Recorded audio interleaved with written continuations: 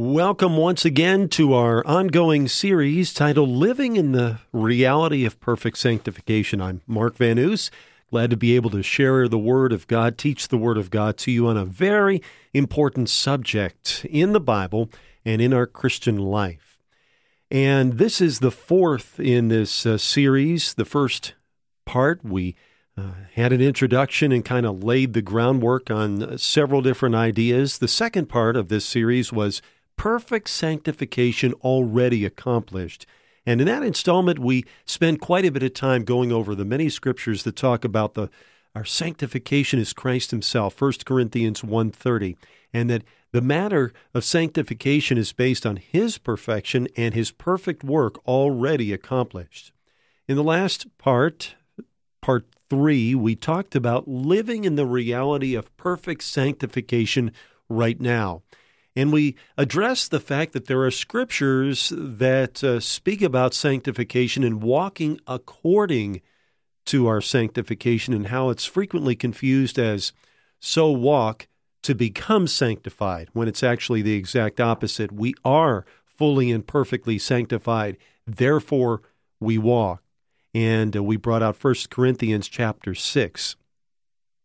So if you missed any of those series, I encourage you to download them either from our website or through the iTunes store, and it'll be a great catch-up. And even if you have heard those other parts, it might be good for review.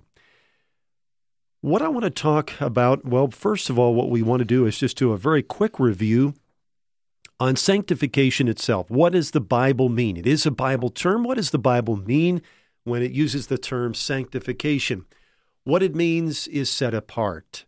It means that that person or that thing, even that place, is set apart from all else, sort of out of common everyday use.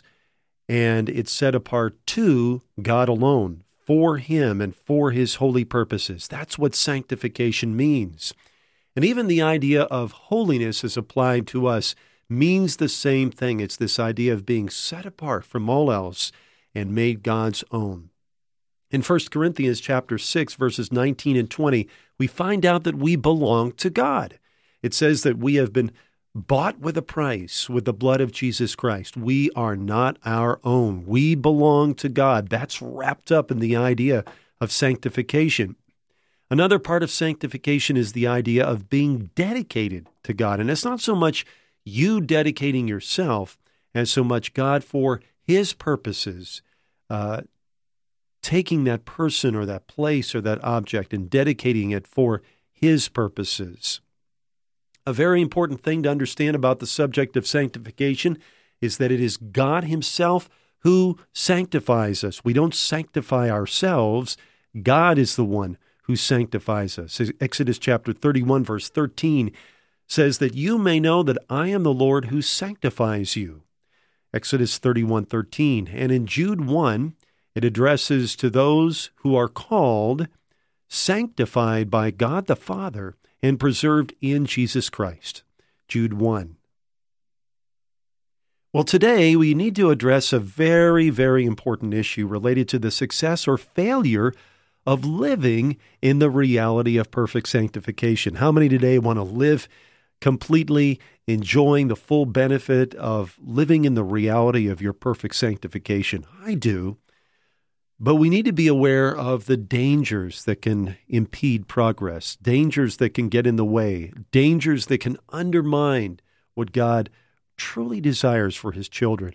And today I want to address the extreme danger, and I mean it, extreme danger of thinking that you are bad or a part of you is bad.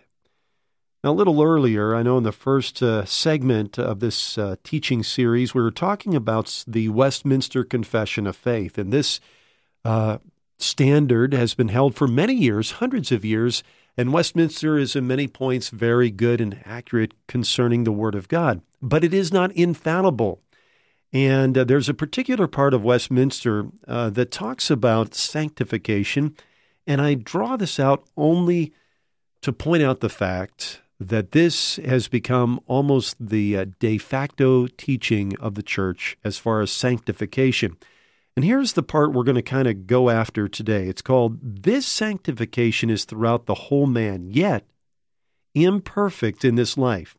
There abideth still some remnants of corruption in every part, whence ariseth a continual and irreconcilable war, the flesh lusting against the Spirit, and the Spirit against the flesh." Now, beyond Westminster, again, this has become pretty much the de facto teaching of sanctification ever since. And I want to address this issue head on, because if what the Westminster Confession of Faith is saying right here about sanctification is true, along with what is commonly taught today on sanctification, then the Christian is continually fighting a losing battle against himself. If it is true, it means that sanctification is imperfect in this life. If it's true, it means that there are remnants of corruption in every part.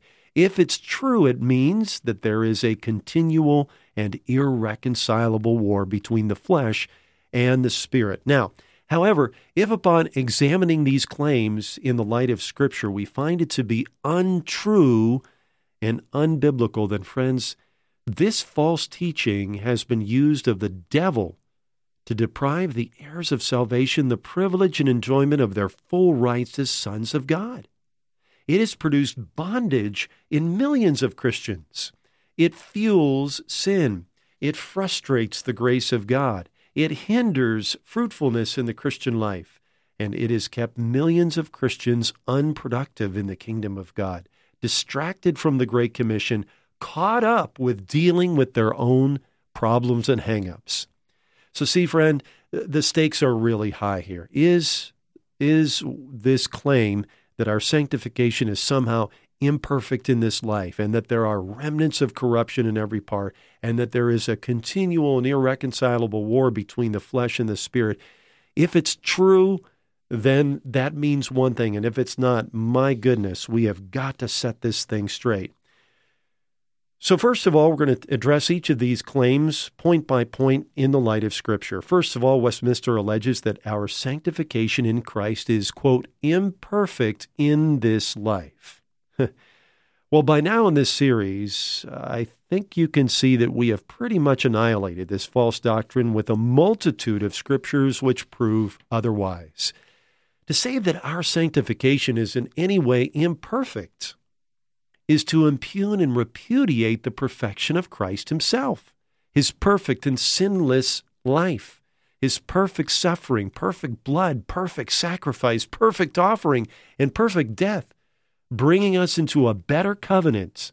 And that, my friend, Jesus' perfect life, suffering, blood, sacrifice, offering, and death, bringing us into a better covenant, is the subject of Hebrews chapters 7, 8, 9, and 10. You see, the entire book of Hebrews proves our sanctification, as well as everything else in our salvation, is full, complete, and finished because of the perfection of Jesus Christ and his perfect finished work. Therefore, the Westminster Confession posits an unbiblical statement when it alleges that the perfect sanctification which Christ has given us is somehow in any way imperfect in this life. Point number 2, Westminster alleges that, quote, there abideth still some remnants of corruption in every part of a true Christian. In other words, every part of you is still messed up to some degree and always will be until you die or get raptured. Well, we're going to hang on this part for a while because this is a very common belief in the church, not only in this age but in previous generations. And let's just take this thing apart point by point and examine it in the light of Scripture. First of all, corruption in every part.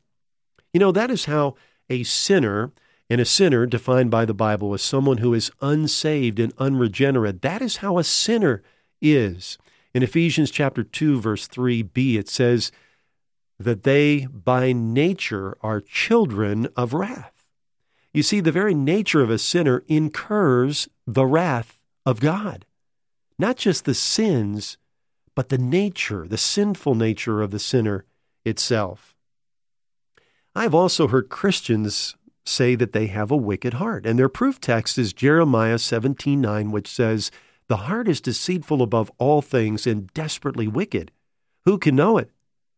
Now, is Jeremiah 17:9 really applicable to Christians? Do they really have a heart that's deceitful above all things, desperately wicked? Well, let's look at what this truth of Scripture says. God himself promises in the new covenant expression of Ezekiel 36:26, quote, the Lord is speaking and says, "I will give you a new heart and put a new spirit within you. I will take the heart of stone out of your flesh and give you a heart of flesh." Ezekiel 36, verse 26. I want to ask you, did God give us those again who are born again in the Lord Jesus Christ by the grace of God because of the Lord Jesus? Did God give us a heart that is deceitful above all things and desperately wicked? Certainly not. Hebrews 10:22 says, "Our hearts sprinkled from an evil conscience." 1 Timothy chapter 1, verse 5, and 2 Timothy chapter 2, verse 21 says we have a pure heart. 2 Corinthians 5:17 declares, "Old things have passed away. Behold, all things have become new." Did God forget that old, deceitful, wicked heart and not give us a new one like he promised in Ezekiel 36? Certainly not. Ephesians 3, verse 17 says that Christ may dwell in your hearts through faith. Let me ask, would Christ dwell in a deceitful and wicked heart? Never. 2 Corinthians 1:22 declares that God has, quote, "sealed us and given us the Spirit in our hearts as a guarantee." 2 Corinthians 1:22. Now, would God put his Holy Spirit in a deceitful and wicked heart? My friends, once again, you cannot use one verse to create a whole theology on the Christian life. Now, is this idea, corruption in every part, biblical? Is this what the Bible really teaches about what a real born-again child of God, one who is in Christ and Christ is in them, really is? The Bible teaches that such a person is in Christ and not in Adam. It is true, when we were first born into this life, we were born into Adam. And Romans chapter 5, verses 12 through 21 talks about this. And in Adam, sin abounds, and there is sin, death, and condemnation. That's universal. The whole human race is born in Adam. Romans chapter 3, verses 10b to 11 says, "There is none righteous, no, not one. There is none who understands. There is none who seeks after God. They have all turned aside. They have together become unprofitable. There is none who does good, no, not one." However, the condition of a child of God who is born again is this, that we have been crucified with Christ. We have died with him and been removed from Adam. It says and that's found in Romans chapter 5, verses 12 to 21, and Romans chapter 6, verses 1 to 14. And in that Romans 6 passage, it talks about the fact that we have been united with Christ, buried with him in baptism, and raised again.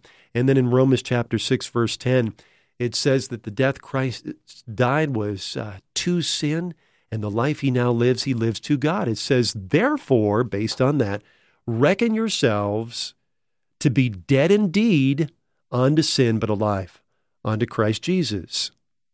The Bible tells us that for the child of God, we are born again in Christ. There are 77, count them, 77 in Christ verses that speak about who we really are in Christ. Friend, if you are in Christ, they apply to you. And none of those 77 verses mention anything about corruption in any part, let alone every part.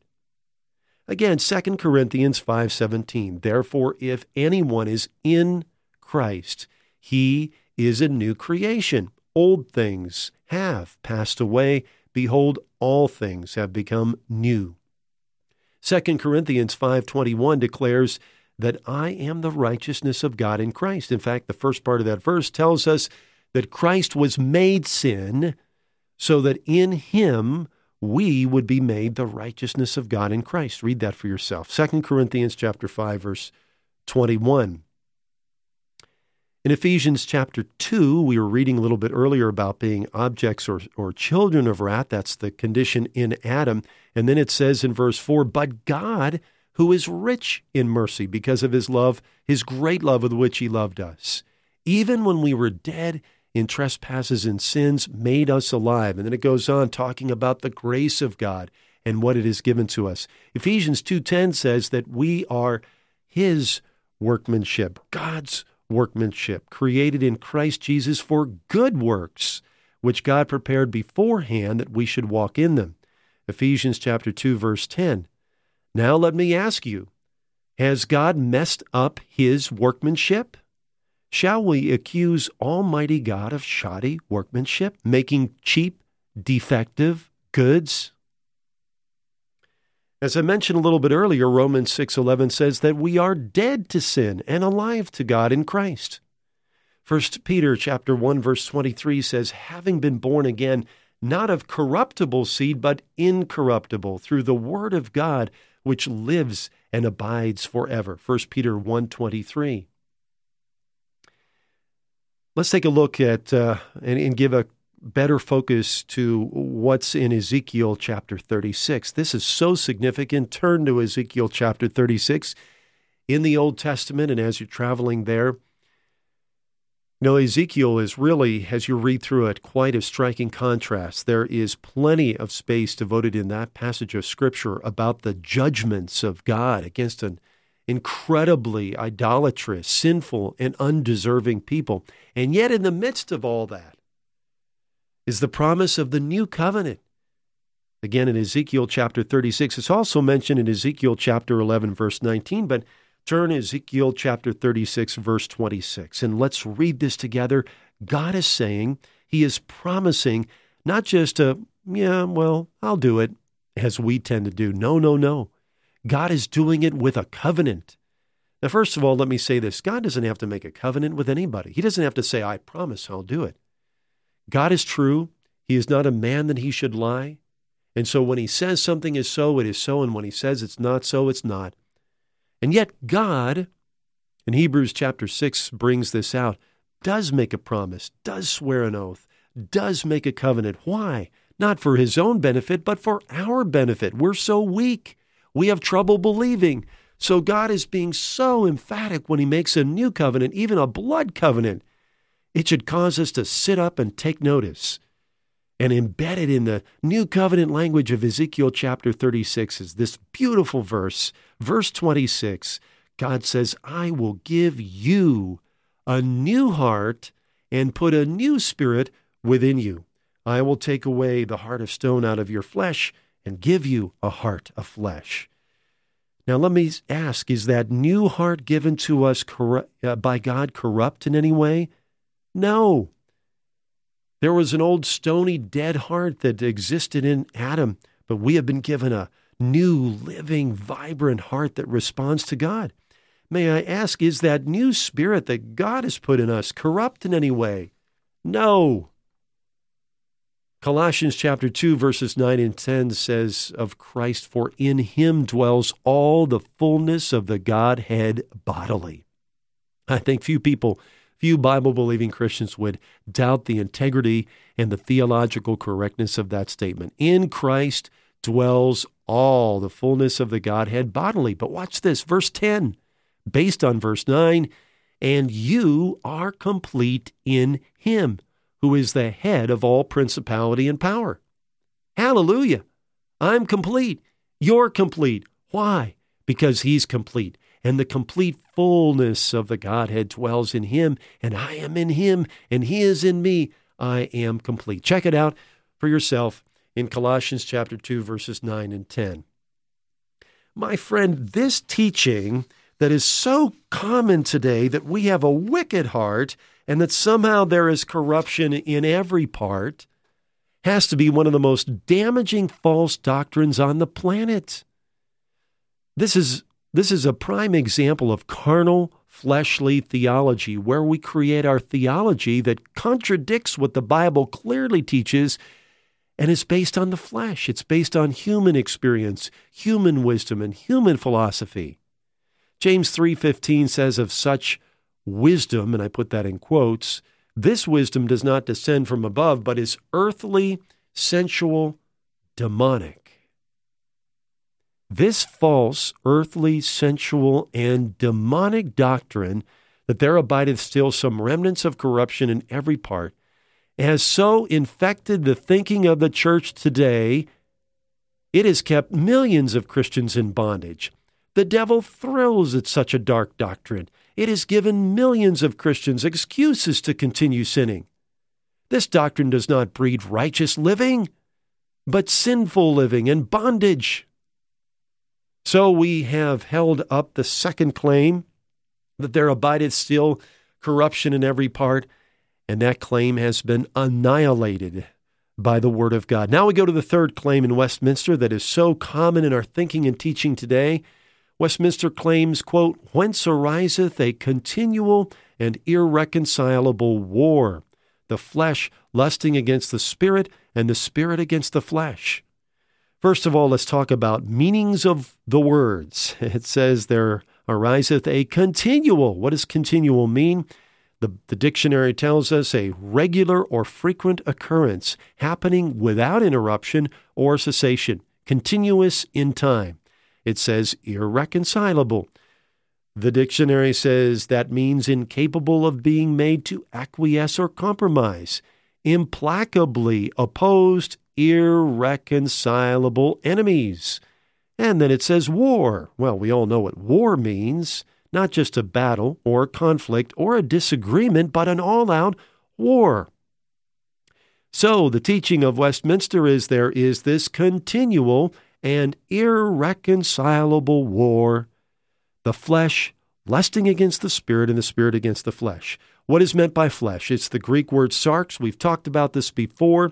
That simply refers to your humanity, your human perception, human understanding, and human ability. The Spirit here refers to the Holy Spirit. Ladies and gentlemen, I have a very simple kill of this lie. And here's the way we're going to do it, okay? We're going to have a heavyweight contest, a bout, a battle, a fight, a wrestling match. And over in this corner, ladies and gentlemen, is my flesh.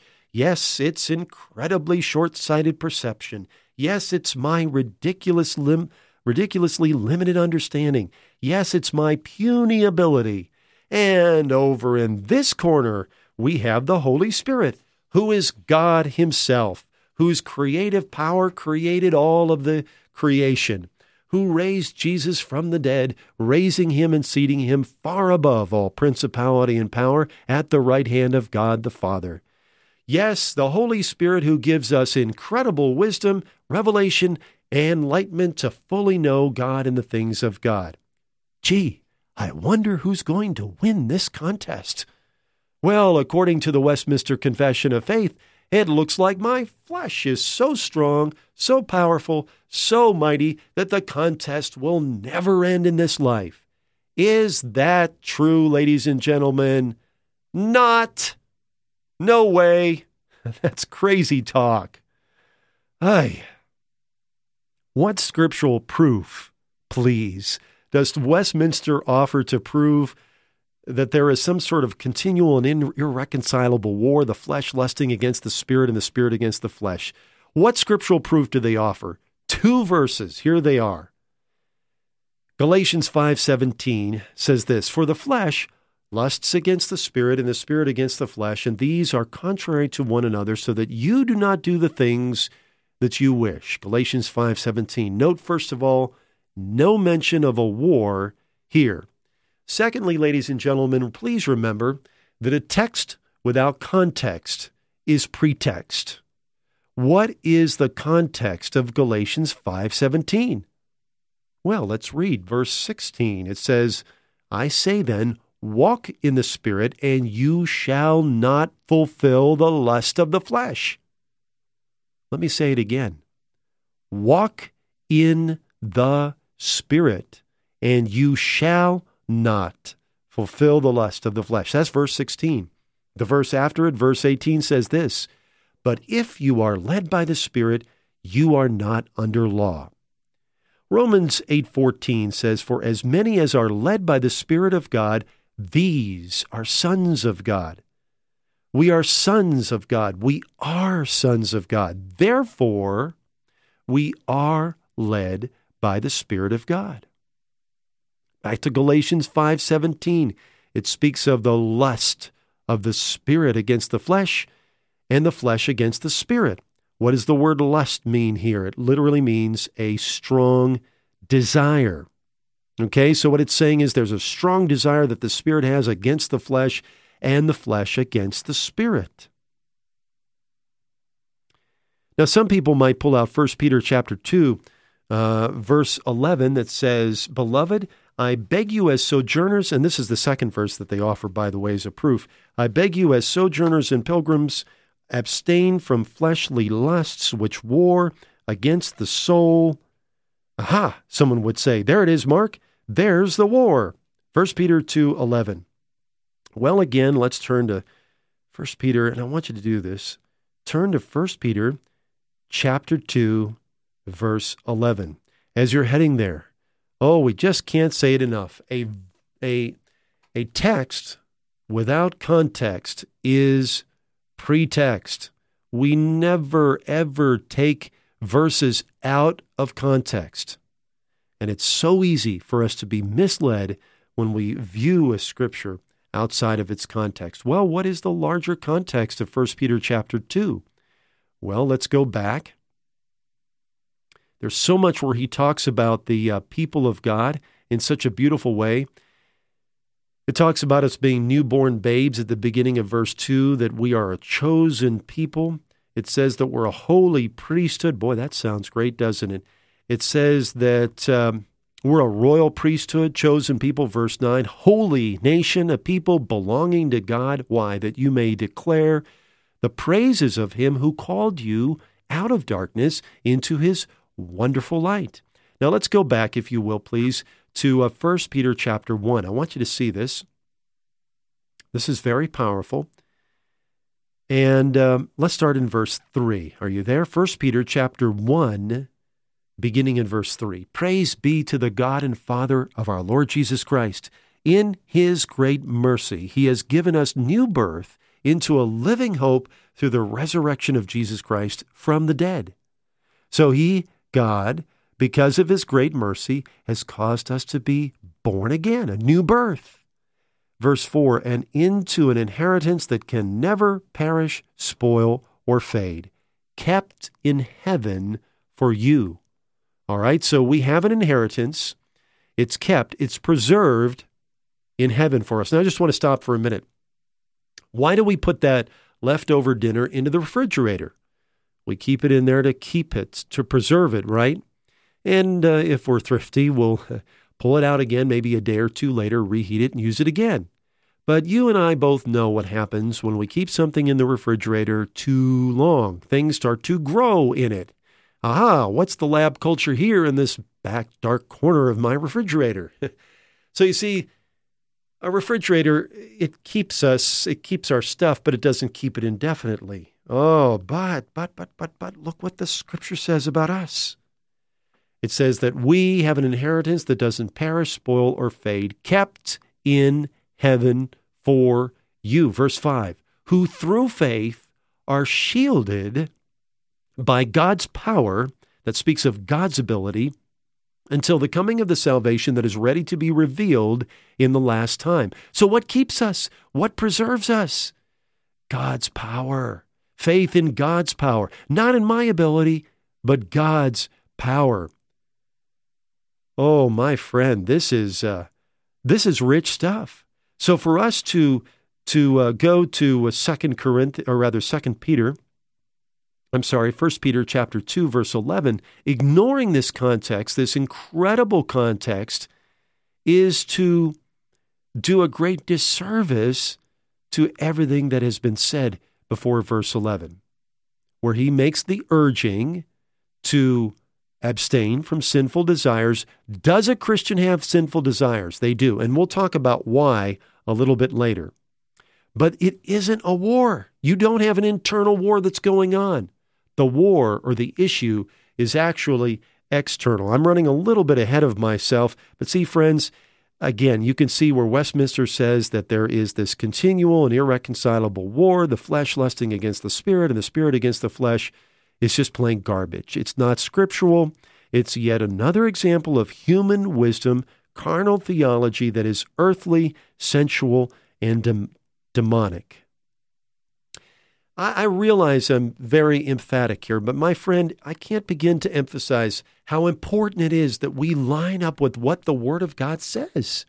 I mean, just in general, that's important, but certainly it's important for us to understand what God has done for us, in us, through us. Being born again, made new creatures in Christ. You see, it's hard enough having Satan whispering in our ears these lies that say, oh, you're just a miserable, wretched loser, failure, sinner. That's not true. We are in Christ. Christ is not a failure. And it's so important to understand who we really are. Scofield has a very good note in their series of notes in 1 John chapter 3, verse 7. And it says this, the righteous man under law became righteous by doing righteously. Now, let me point out, and Scofield would also say this as well, nobody could pull it off. Nobody could pull off perfect obedience from the heart all the time by the law. So that righteous man under the law, by doing righteously, there's only one man who did that, and that is the God-man, Jesus Christ. And like everything else, our Christian life, our standing with God is based upon Him. Now, listen to the second part of this. Under grace, he does righteously, a righteous man, does righteously because he has been made righteous. Let me say that again. Under grace, he does righteously because he has been made righteous. You see, if you understand that you're righteous, you've been made the righteousness of God in Christ, your faith will soar. Your faith walk in the Lord Jesus Christ and His ability to walk out holiness through you will find great success. But if you believe that you're not righteous, if you believe that you're a sinner, if you believe that you are somehow yucky, you're going to have a really hard time walking the Christian life. Satan's going to have all sorts of grab holds on you. Well, I'm going to conclude today's lesson by talking about what I call the myth of the Christian sinner. And as I've been going along, you've been hearing me make the statement more or less directly that a Christian is not a sinner. The Bible, when it uses the word sinner, and that is a Bible word, only applies it to a person who is unsaved, one who is in Adam, one who is not in Christ. Now, I'm going to let you know that I've written much more extensively about this. Today's treatment will be short, but I think it'll get right to the point. You see, I am surprised by the number of Christians, and I did this for many years, who refer to themselves as sinners. Well, folks, guess what? God, not once in all of the Scripture, refers to Christians, one in Christ, as a sinner. You won't find it. You will not find one single verse. Oh, I know what you're saying. Somebody is saying, now, wait a minute, Mark. What about over there in 1 Peter chapter 1? Let's see. I think it's verse 15 that says this. Here is a trustworthy saying that deserves full acceptance. Christ Jesus came into the world to save sinners, of whom I am the worst.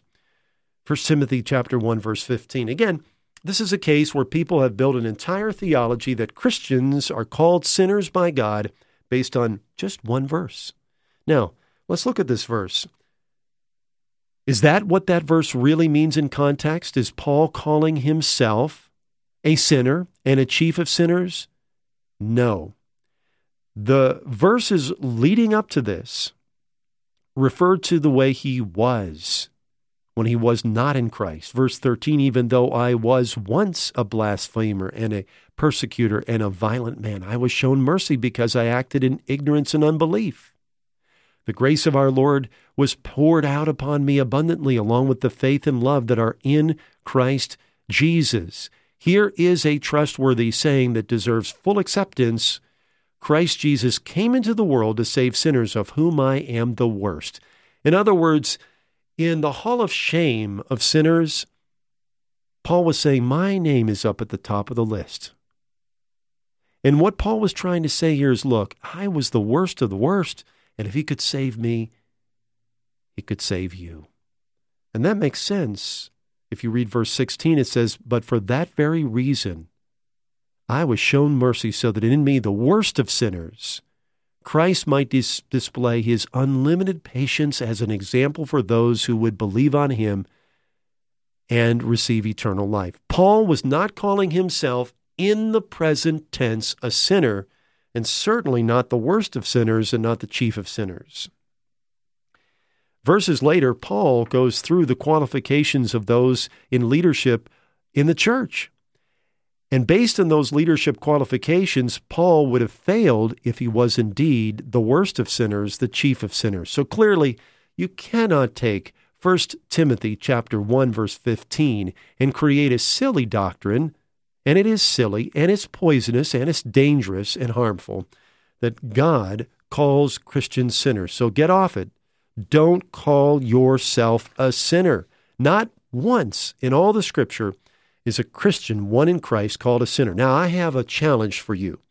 I have, for the past many years, had a $100 reward.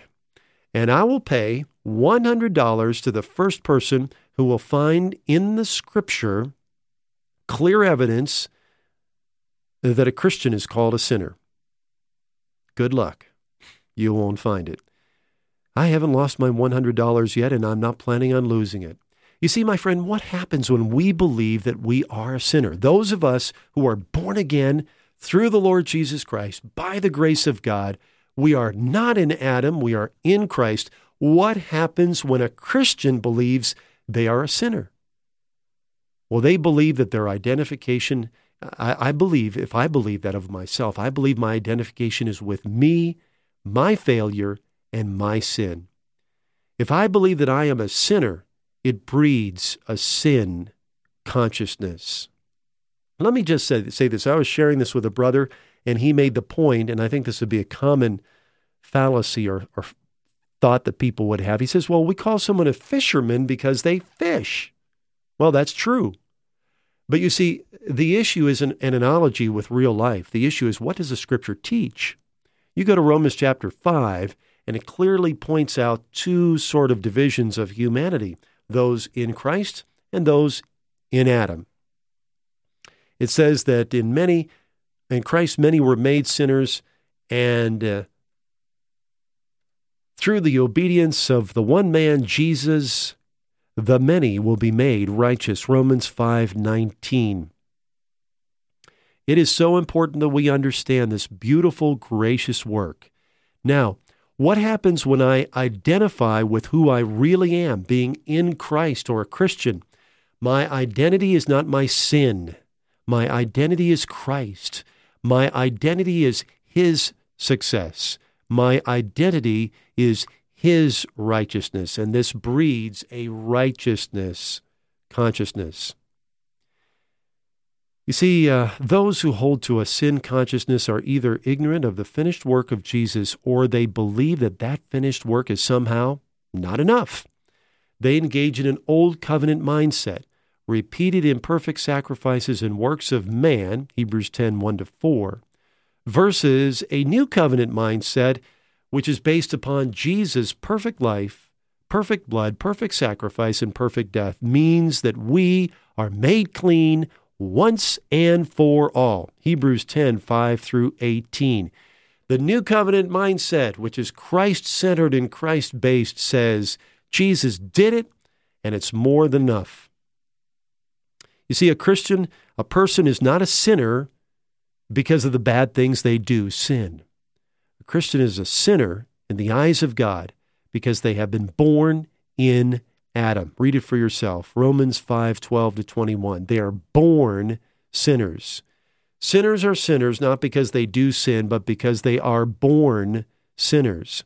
A person is a saint not because of the good things that they do, but because they have been born again in Christ Jesus. And by the way, the word saint in the Bible, and again, that's a Bible word, is the beautiful Greek word hagios, which means most holy thing or one. See, it gets back to this whole thing about sanctification. Do you believe that somehow your sanctification is imperfect and there's all this stuff you got to do to get it perfected? Well, that's wrong. Because our true biblical sanctification, the reality of our sanctification, the root and the substance of our sanctification is not you, it's God and what's going on in His mind. And the fact that He calls some holy and some unholy. For those who are in Christ, they are sanctified. And so this is a case, my dear friend, no matter how you feel, no matter how you struggle, you will not meet with any success in your Christian life until you buckle down and throw out that stinking thinking that contradicts the Bible. Oh, it might seem like it's right, but, that's what happened to Adam and Eve, right? They seemed to think that fruit that the devil was offering them would make them wise. See, we can be easily beguiled. That's why we hold to what the Word says and we say, let God be true and every man a liar. Dear friend, rejoice. Rejoice. 2 Corinthians 5:17 says, therefore, if anyone is in Christ, he is a new creation. Old things have passed away. Behold, all things have become new. Let's pray. Oh, God, these truths are so wonderful and so rich and so deep. And Lord, they reveal your heart. Oh, your heart of holiness, Lord. Your heart of love. Your heart of righteousness. Your heart of goodness. Lord, there is none righteous apart from you. There is none good apart from you. There is none holy apart from you. But Lord God, you are our perfect sanctification. You are our perfect holiness. And Lord, I pray that you would, by the action of your Holy Spirit, would grant us the spirit of wisdom and revelation in the knowledge of you, that we, having the eyes of our heart enlightened, may be able to know what is the exceeding greatness of your power toward us. What is the riches of your inheritance in the saints? And what is the hope that you have of the gospel to which you have called us? Lord, just thank you that this is so good. It is so powerful. Thank you for your word, God, that clearly pierces the darkness and the fog of confusion and brings through a crystalline clear, blazing light of your glory. Oh, Lord, these things gladden our hearts. These things draw us nigh unto you. Lord, we realize that Jesus did it all, and all we need to do is just as little children come boldly before your throne of grace to find mercy and help in time of need. Thank you, Lord. To God be the glory. In Jesus' name we pray. Amen.